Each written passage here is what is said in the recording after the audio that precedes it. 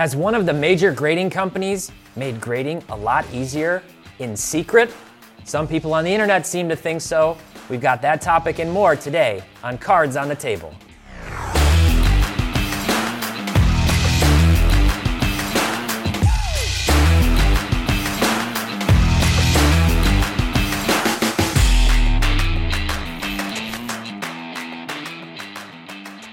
Hello, sports card investors and collectors. Welcome back to another episode of Cards on the Table, our fast-paced talk show where we talk about topics from the world of sports cards.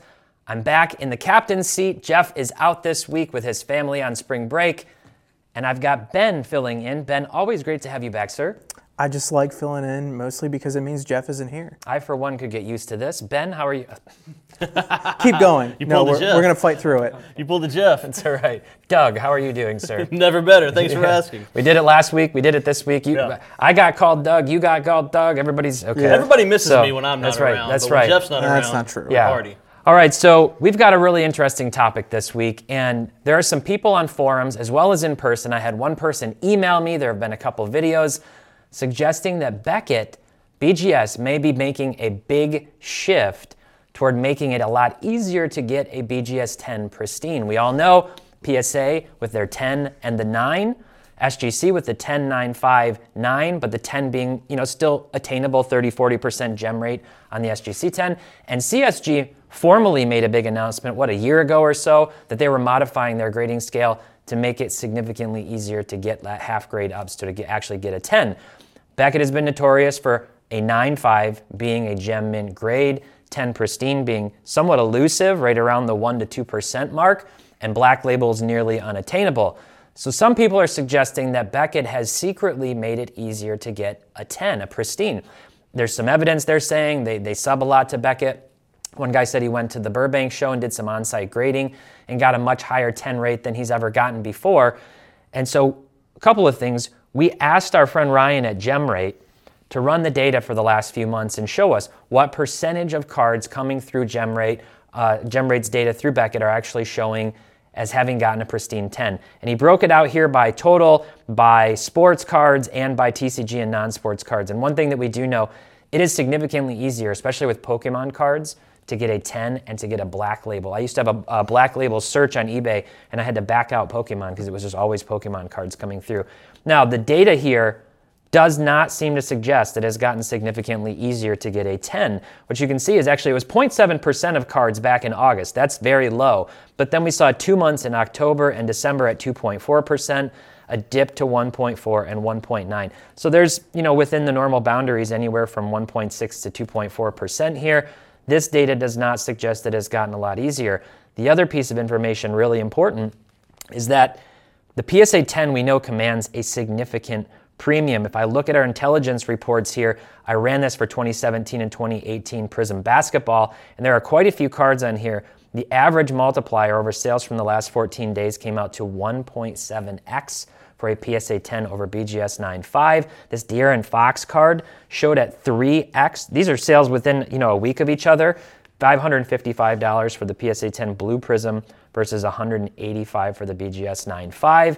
So Doug, what are your thoughts on this overall? Do you think this would be secretly happening? Do you think that Beckett should actually make a change? I think it's probably not secretly happening thanks to GemRate. Ryan does really good work, so shout out to Ryan and GemRate on that.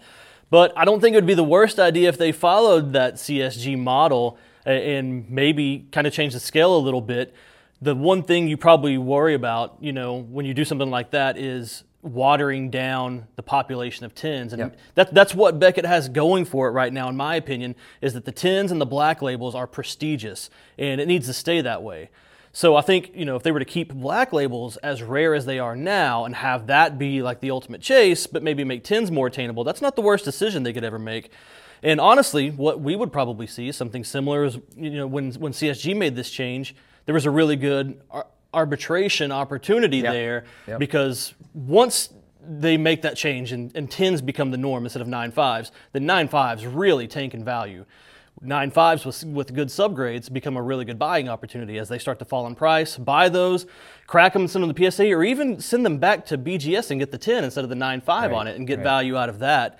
But the psychology's there. We talked about it on a recent episode. 9.5 compared to 10, it's just going to affect people's thought process. So, might not be the worst idea. Yeah, the modern collectors, people who have come into the hobby the last few years, they don't understand the 9.5 being comparable, supposed to be comparable to the 10. They just don't get it. People comment on videos that I did even 1 month ago where I compared the different grading companies and said, why are you comparing PSA 10 to a BGS 9.5? They just don't understand. I have to respond, well, that's the gem mint for BGS, right? So Ben, what's your take on this? Do you think any funny business is going on, or should they actually make a change? Well, if there's any funny business going on, they've kind of stunk at it, right? I mean, the numbers rates haven't gone up. Yeah, the rates have not gone up. So if they are trying to fix something or change it there, done a pretty bad job. So turn that around. But in general, I kind of disagree with Doug a little bit here. I think they do need to make a little bit of a change to the grading scale. The bottom line is that the 9.5, huge delta between the PSA 10.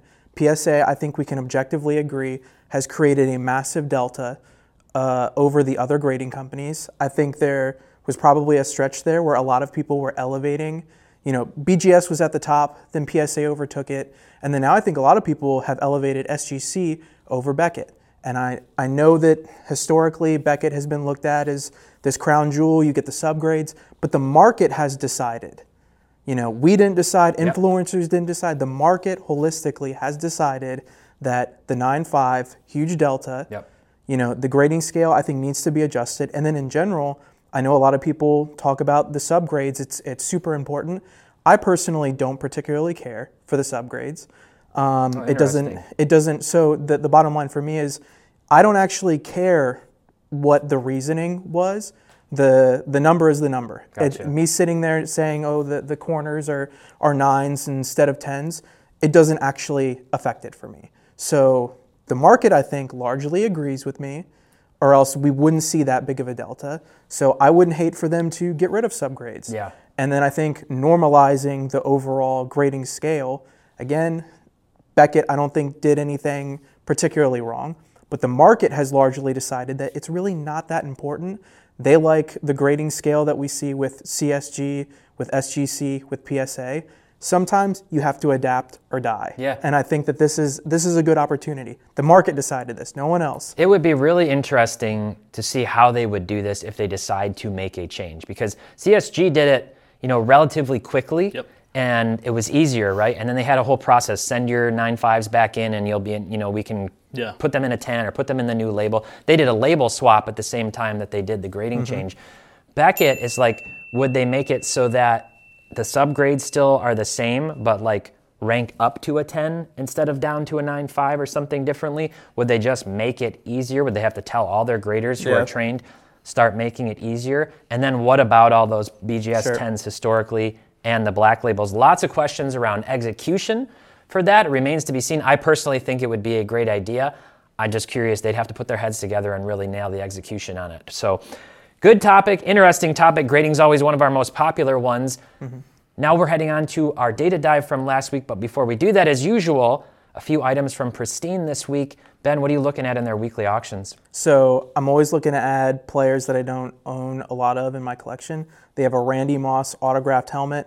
Don't buy the card, folks. Just get the whole freaking helmet. Wow. It's blacked out. It's got, alternate helmet, yellow ink on the auto. So freaking cool. I do think at some point getting a little, some helmets would be really cool. Doug, what are you looking at? I actually looked at some Randy Moss stuff. That's my favorite football player of all time. But I also just found out he's going to be at a card show very soon that I'm not going to be at. So I'm very sad about it. Don't even want to think about Randy. So instead, I see on there an autographed 86 Fleer Larry Bird sticker. It's a PSA authenticated slab. I love autographs on 86 Fleer. Jeff has that whole set. I'm super jealous of it. This might be an opportunity for me to get one of those in my collection. Very cool. I'm looking at an Aaron Judge X-Fractor PSA 9 rookie card. Nothing too crazy. I'm a sucker for X-Fractors, and those cards have come down about 50% since their high point last fall. So if Judge has another big season, it could be a good one. Let's shift into Data Dive this week. Last week, I did something a little bit different, kind of almost a product review, but this was bigger than just a product review. This had to do with, I think, what is a fundamental shift happening with Topps and Fanatics, and obviously that was a big part of our conversation last week. So I gave some honest thoughts on Topps Series 1. There were some big changes. One of the things I really liked, they stepped up their insert game this year. Topps notoriously not as strong with their inserts as Panini and not nearly as strong as older companies used to be. The big downside, or at least in a lot of people's eyes, is that retail is now just brutal. I mean, you basically just can't get anything. You're having to open hanger box after hanger box. Hangers are anti-bangers now compared to what they were last year with 2022 products. So that was a big shift. I gave some thoughts on that. Ben, what are your reactions to Topps Series 1 or just to that shift away from retail? There's a lot to take away from Series 1. In general, I think it was a really nice step forward overall. Again, huge, in my eyes, gap between Topps and Panini when it comes to inserts. I think inserts have become really key chases in the hobby over the last few years. And all aces, think it's absolutely fantastic. Yeah, it's great. Really great card, looks great in hand. I want to see more of that, really thoughtful stuff. Do not like some of the print run issues that we're seeing with, like you said, some of the retail configurations. Yeah. I know people have really put a premium on buying jumbo boxes, but you have to give people a reason to buy some of these retail configurations. You have to be thoughtful with what goes into those things. I think Panini has done a little bit better of a job for that, but I will actually say that one of my favorite things that they've done is the SSP being printed on the back. Right on the back, yes, you can see it. I think it is a quality of life change that right now, Topps, Panini, Upper Deck, everybody, print the name of the parallel on the back. Yeah. Just do it. Just do it. Especially if we're putting so much more of a premium on all of these parallels in the ultra-modern hobby. Just put the name on the back. Yep. We don't need to be looking at 3 different blues and wondering, is it aquamarine, sky blue, navy blue? Like, some of them come out in a very similar color. Just put it on the back, man. Put it on the back. Just put it on the back. So I actually, that was the thing I was most excited for. It's a small quality of life change, but it's a big one for me. It's a nice improvement. It's Yes. a nice improvement. Doug, what stands out to you? That's actually my favorite thing about hockey products. The first time I ever ripped hockey, I noticed that all the parallel names are on the back. So, and they're all vastly different than what I'm used to. So I could just turn it over and keep going seamlessly. So as everybody who watches this show probably knows, I'm not the world's biggest baseball guy, right? So I have to rely on someone who is a baseball guy, and that's, for me, Scotty B. Sure. So I've cannibalized some of Scotty B's content, Scotty B cards on YouTube. He's actually been doing really well over the past month, so keep up the good work. But he broke down the checklist, or rather the print run for Series 1. I found it rather interesting. So it looks like for Hobby, according to some numbers, that they may have increased print run on Hobby for Series 1 by up to 30%. Yeah, sounds about right. Total amount of cards printed just in Hobby, maybe over 50 million cards printed. It's a staggering number. So I saw the video, saw that number, I paused it, and I processed it. And the very first thing that popped in my head was, if Fanatics wants to grow the hobby by 10x, like they've said previously, do they want to grow print runs by 10x for some of their flagship stuff to match that? They have to. That would be super scary. Then I pressed play and I watched the rest of his video. And one thing I was encouraged by is that it looks like the pull rates for both Hobby and Jumbo have actually increased, which is great. But that means somebody else is, taking that hit, and it looks like it's going to be retail, right? Yeah. So retail pull hits, the pull rates rather are going to go down, but Hobby and Jumbo going to go up, and I feel like that probably should be the case. Yeah. I mean, the more expensive products should have the better pull rates. Yep. But, to Ben's point earlier, retail's got to have something. There's got to be a reason to buy it. I think they went a little too far. There's got to be a case hit chase in every product. Add Yeah. something unique retail-only inserts. They could have made home field advantage retail only, which would have been a nice touch. You got to be able, it's the gateway into the hobby for a lot of people. You got to be able to get something out of it or you're just not going to come back. So, all right, that does it for our data dive recap. Let's jump into a message with this ad.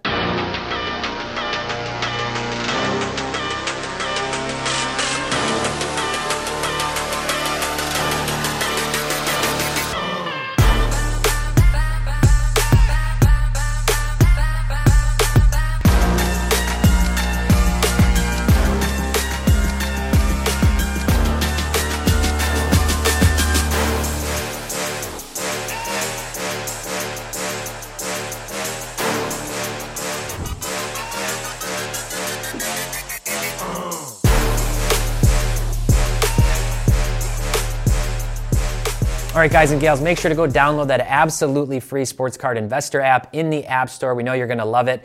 And now we get into our mailbag topics for the week. These are the topics from the questions you ask us down in the comments, so make sure to let us know your questions, and we'll get to answer them next week or in the upcoming weeks. And our first mailbag topic this week has to do with Panini, and the topic that came up last week with Fanatics, which is that they are chopping certain products. They're just thinning out. They're going to have a specific product set, getting rid of some of the stuff that's less popular. And so now the question begs, should Panini follow their lead? Should Panini do the same thing? We've seen a lot of novelty in the last few years. A lot of products kind of come and go. Ben, I'm going to start with you. Should Panini get rid of certain products? Do they need to make big changes? I think a little bit of both. You know, I'm not going to call out specific products that I think should be cut. I am. Boring. Okay, fair. Okay, Crown Royale. I said it. Whatever. It is what it is. But in general, I think a lot of these products just need a little bit of massaging. You know, especially for me with Panini, that mid to high tier set of cards. I think a lot of those sets leave a lot to be desired. There are a couple exceptions, things like Court Kings that have a really good chase in it with Blank Slate. Yeah. But then you start to get to products, and these are some of my favorites, like Noir, and I've talked about Spectra on the show previously, so I have to say it again, but they're at a really terrible price point. Yeah. Once you're starting to get into price per card being over like $100, then you're getting into this ultra premium tier. And the way that I look at it is, as cool as Noir is, if you have that bankroll, if you can spend $2,000 on a hobby box, why wouldn't you just get Flawless? You know, why wouldn't you just, I think the group of people that are buying those products are probably just going to opt for Immaculate or National Treasures. And it puts it in a really weird spot. And then also, I don't think those products are always thoughtful enough to warrant it. So I don't necessarily want to see a ton of stuff cut, but there needs to be some major adjustments to make that middle group really, really worth it. Okay, so Ben's in the rebalance camp. Doug, what do you say?